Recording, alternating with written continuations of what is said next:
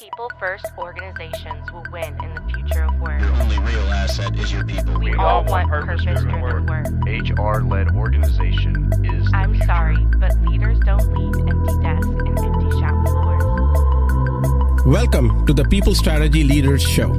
I'm your host, Sri Chalapa, founder and president of Engagedly, and a serial entrepreneur in technology, films, and music. This is where we talk to people leaders, business strategists, and organizational savants about leading in the time of change. What is working, what is not working, and more importantly, what we should be thinking about. Stick around to the end of the show. We will reveal how you can be our next guest. And now, let's engage.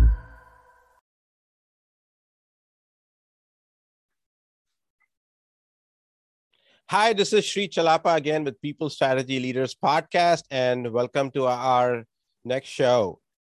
Today, I am really excited to introduce Amaris McComas, who, just a little background about Amaris McComas. She is the CHRO of CPSI, which is a publicly traded company. She became a Chief People Officer in 2021 under Amaris' leadership. Her team builds, inspires, and maintains employee engagement while shaping a culture that represents the voice of the employee. In addition, Amaris and team are central to CPSI's transformation journey, one that is leading the company to deliver digital innovation and accelerated growth. An HR visionary focused on results, Amaris brings extensive experience to CPSI related to strategic human resource management, including system implementations, M&A integrations, and organizational development, along with sourcing, hiring, and retention of quality and diverse candidates. Amaris graduated from Emory University with a Bachelor's of Arts in Sociology. She's a two-time recipient of the Diversity Ambassador Award for increasing awareness in education and recruitment related to affirmative action. Amaris resides in Charlotte, North Carolina, and currently serves as the Board of Directors Chair for the Veterans Bridge Home. Well, welcome to the show, Amaris. Thank you. Thank you for having me. I'm really excited to be here. Well, me too. And, I don't really get to talk to a lot of diversity people as necessarily, but it's even more rare to talk to a CHRO of a publicly traded company who's of a Latino origin. So we obviously don't see that a lot. So I wanted to understand, what was your journey to get to this point? No, thank you. It's been a wild journey. So I will say I don't take it for granted any day that I know I am trying to really put forward the best that we can as a Latina, as a Hispanic, as a leader in the organization. So my journey has been pretty diverse. I am born and raised in Puerto Rico. From Puerto Rican family. I had a great family household upbringing, very supportive. Decided to go to school in the States and really started my professional journey in staffing. And as we all know, that's a pretty gruesome and fascinating world of getting to know people, meeting different types of backgrounds, understanding the ins and outs of human composition, and also of what is talent and why do we care to have strong people? How does it work? And what are you getting from a human capital side? So That was the journey. From there, honestly, I've done everything that I've been asked to do, and sometimes things that I thought I wanted and things that I didn't know I wanted to do, or maybe that I didn't want to do. So my journey has been pretty deep in talent acquisition. That's where I spend most of my career. And I went to different industries. I went to different organizations. I also made sure that I tried and explored and was curious to learn something new at all times. So I think that when I think about what brought me here, not just kind of going through the different HR areas and verticals and understanding talent and change management and kind of the traditional HR lingo, but most importantly was being curious to always be learning and always be growing. And how do I become a good people manager? And how do I become a leader that has followership? And how do I look at leaders that I work for and emulate behaviors that are really good and then those that are not as good? So Charlotte started my journey, then Chicago, then back to Charlotte, now Mobile. So I think flexibility has been a pretty big key of how I got to this role and really exploring many different roles to be able to be as well-rounded as I can be. That's awesome. So can you tell me, why don't we see more people like you in leadership positions, especially in publicly traded companies? And what do we need to do about it? That's a hard question. I would say because I would say I wish there was more of us, and maybe part of the challenge that we've had as a community is there's not a lot. So when we are younger, right, and I think about me and maybe in my 20s, I just graduated from college. I'm not quite sure what I want to do with my life. I know I want to be in the people sector because that's always what I've loved. But I didn't see a lot of people that I could kind of look up to and say, "Ooh, I want to be like her. Oh, she's successful, and this is what success means to me," and that really resonates. There is not a lot of that. So when you asked me the question, why is there not more Latinas and Hispanics, in leadership roles in publicly traded companies? I think number one is you have to see people that look like you to sometimes want to even aspire to there. You also have to have people that inspire you through your life, and that you want to emulate in some way, shape, or form. So I think the more representation, the more opportunity people have, the more we'll see that changing. And at the end of the day too, there is a cultural component. I think, to be honest with you, as females, it is different to be in the leadership role. As a woman of a diverse background, culturally it is different. And I think getting comfortable with who you are and being able to show up, all of you without having to change to kind of conform to a norm or an organization or a culture is really different. And we have to get to the place where we are comfortable being who we are in all positions and in different organizations. So obviously you've made that one of your life mission, because you've gotten, I guess, the award twice for leading diversity initiatives. So what are some of the things that when you look at yourself as the leader and as that role model that you're talking about, you wish you had for people, like what are some of the things that you are doing that you feel are helping, and the things you want to do that will help? And so I would say there's a lot that I want to do. I don't think I'm doing nearly enough. So I start by mentorship. We talk a lot about mentorship, and any opportunity I get to be able to be in front of a female, at any age group that really wants to understand what is the art of possibilities, where should they go, what should they consider. I take any chance to work with women in many diverse sectors and areas and to help them kind of navigate through opportunities. And it could be from an internship. I don't know what I want to do. How should I go about that? It could be about jobs. It could also be just about self-development, right? And being kind of a woman that's comfortable and confident in whatever space they're in. So to me, that's number one, is how can I give back to the community that has helped me get to where I am, and hopefully the community that will continue to help me grow and develop. I think number two is, how do I make sure that I'm always leading by example? So we talk a lot about values in the world of leadership. We talk about what are your core values? And I think we all have been around leaders that are great about talking about them. And these are what they are for me. And this is why it's important. But are they really behaving right, and really engaging and acting upon those every single day? So I think one of the best ways for me to do kind of is lead by example. So I know I'm representing not just me as an individual and the organization that I sit in and the people that I try to lead every day, but also a female Latina that wants to make sure that is living the values and living who I am, in a way that's very genuine to kind of who I am.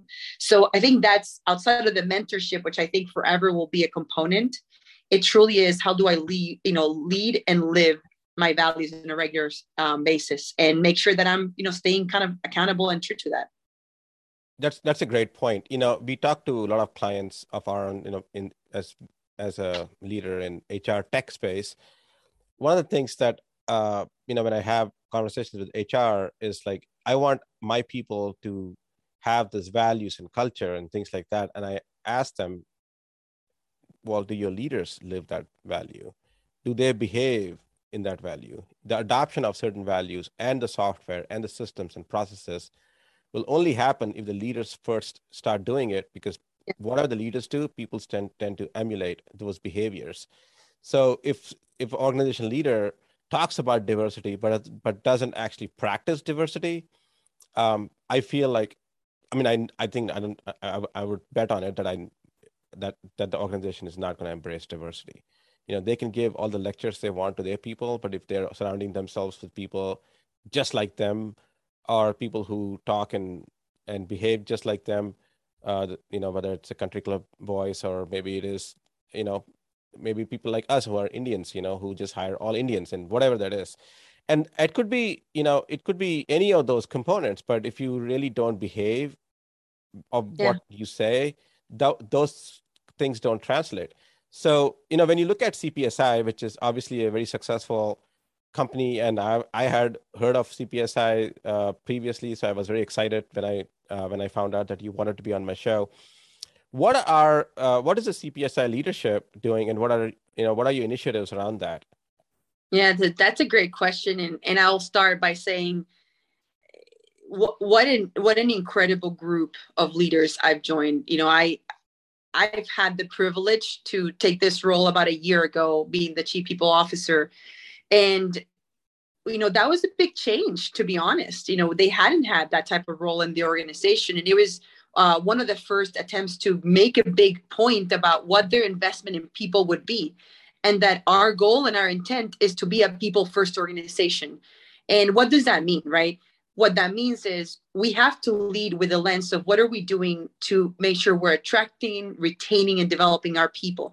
What are we doing so that when we have situations where people don't understand what diversity, equity, and inclusion is, and how are we actually incorporating that into the DNA and the fabric of who we are, that we're educating? Because for a long, long time, the organization has been successful from obviously market and profitability. It has been successful in that we have some pretty incredible talent and leaders that have been here for a long time. And the question is, how do we utilize what we're good at, but then kind of go into the next level of being intentional about our decisions and our actions?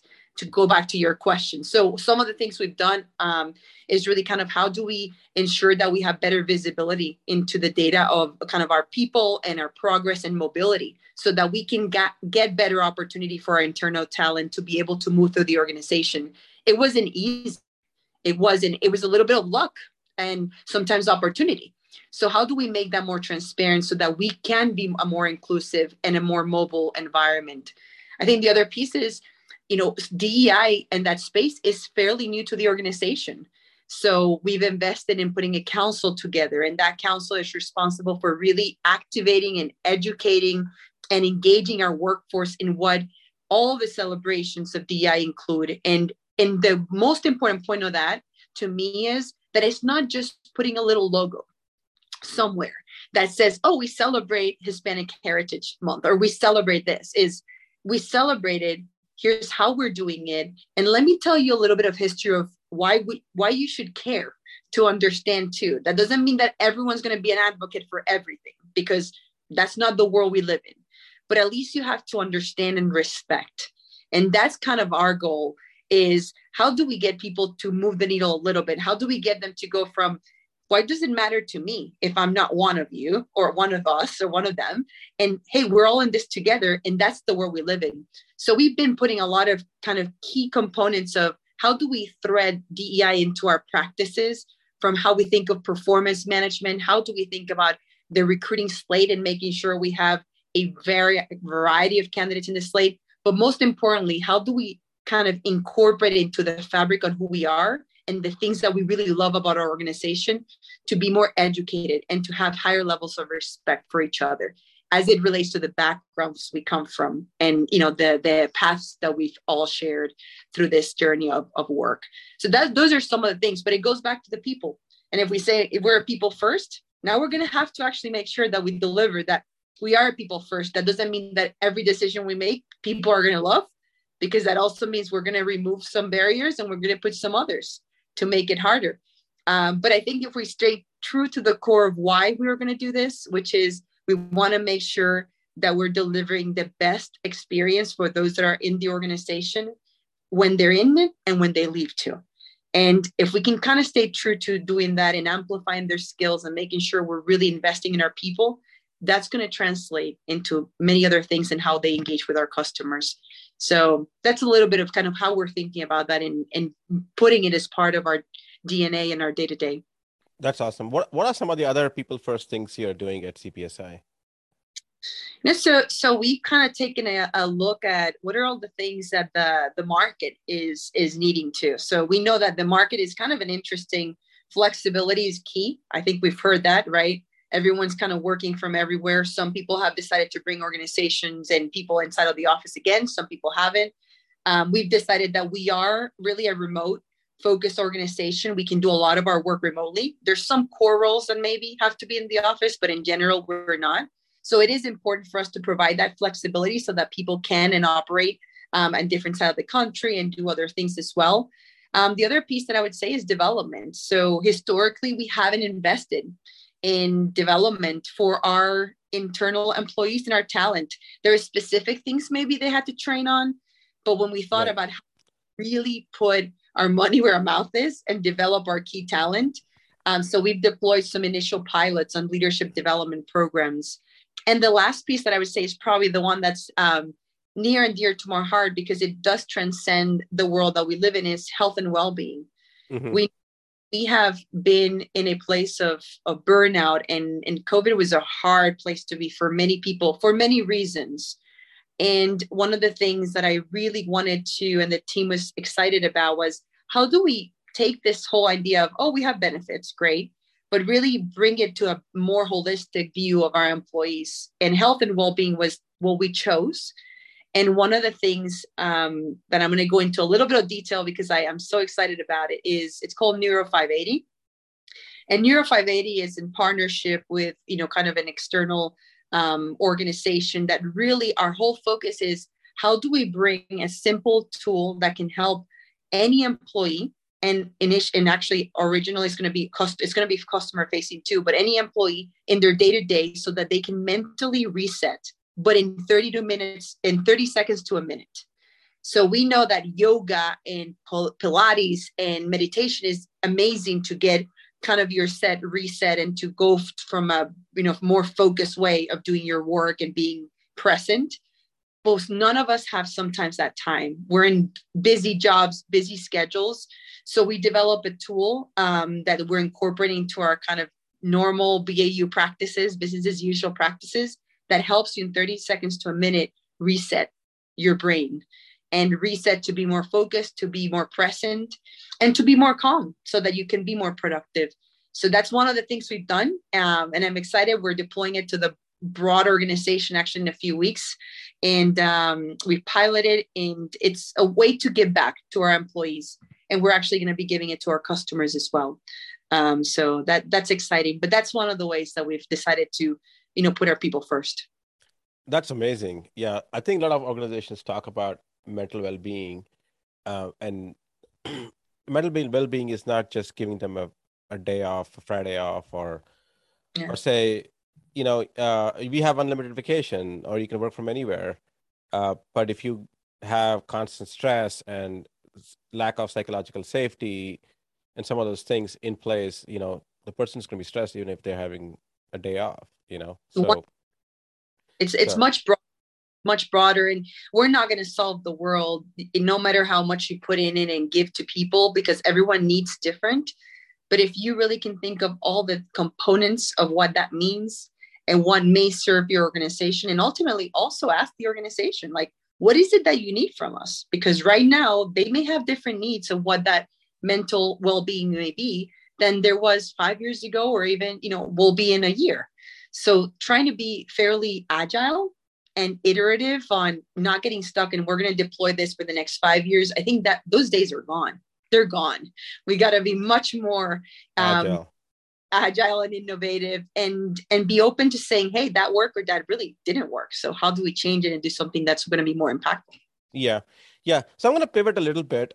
This question and this topic is actually near and dear to mine, in leadership. We always try to think about how do I make, as a leader and a manager, you have two imperatives, right? One imperative is to make the organization successful, hit their goals, make make your profits and your sales or whatever that is, right? Hit your development goals. Necessary development, I mean technology development goals if you're a technical person. On the other hand, you also want to care about the employee being satisfied and fulfilled and not have the mental agony of wanting to show up at work on a Monday morning. So there's this balance that a manager has to do. So what, in your opinion, what are some of the best managers doing to match that too, so that's where the best results come from, when organization gets their goals, people aligned to their goals and working towards their goals, and then people get fulfillment and joy at work? Yeah, that's a great question. And I don't know what, the right answer. Maybe I'll just give you what my experience has been.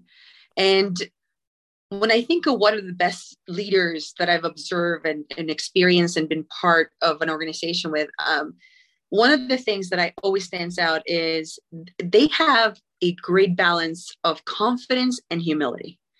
So I love when I see a leader that has the ability to say, here's what I know and here's what I've experienced, but I really want to be curious about this other area, or I don't know what this means. I need you to help me kind of figure that out. So when you can have that balance of knowing who you are, knowing who you know, knowing what you know, but then also say, here's all the things I don't know that I really want to go to all these other people that are so much better, so much smarter. So to me, that's one aspect of the balance of confidence and humility.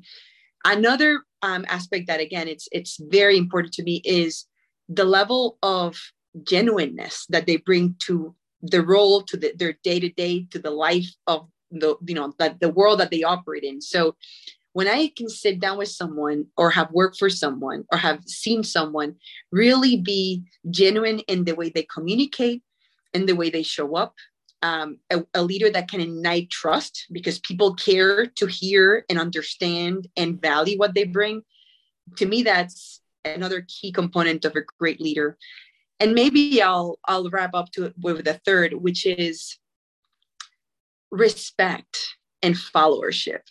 So when you have the ability to admire or be admired because of who we are as people first, not because of who we are, because we executed all these things and we're so good at delivering, that's great. And don't take me wrong, we all need to deliver, and we're, especially if you're working for a for-profit, we're getting paid to do a job. But when you can first be a person and be respected and followed because of what you bring to the table as an individual, and then on top of that, you execute, that to me also really kind of highlights what a great leader is versus what a good leader is. So genuineness and trust, respect, and then that balance of confidence and humility are some of the key, I would say, attributes that I would say to me transcend leadership and great leaders through many organizations that I've been part of. That is absolutely 100% correct. One thing I will add to that is focusing on the person's strengths rather than their weaknesses. We tend to focus a lot on somebody's weakness sometimes as a manager and not try to put them in the position where they are using their strengths instead. If somebody's good at A, but you put them in a job that requires B where they're not so good at, they're going to fail. So it's like, what Einstein, I think, famously said, you can't judge a fish with its ability to climb a tree. A fish is good at swimming. It's not going to try to climb a tree like a cat would, I guess. But so I think that's an important one for a manager to realize that.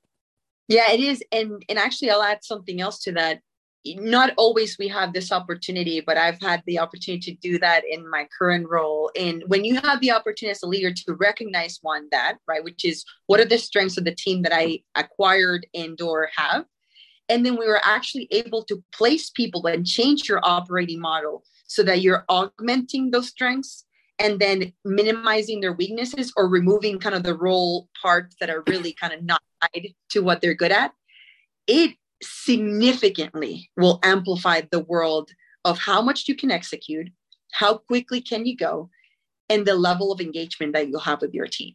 So I'm 100% in agreement with that statement. And I know that that's not always the case and not always easy, but I would ask every single people leader that, is listening to this, that think about the strengths of your team. And if you have an opportunity to move people around and to give them opportunities to stretch or to do different things in support of that, do it, because you'll see just immediately better results.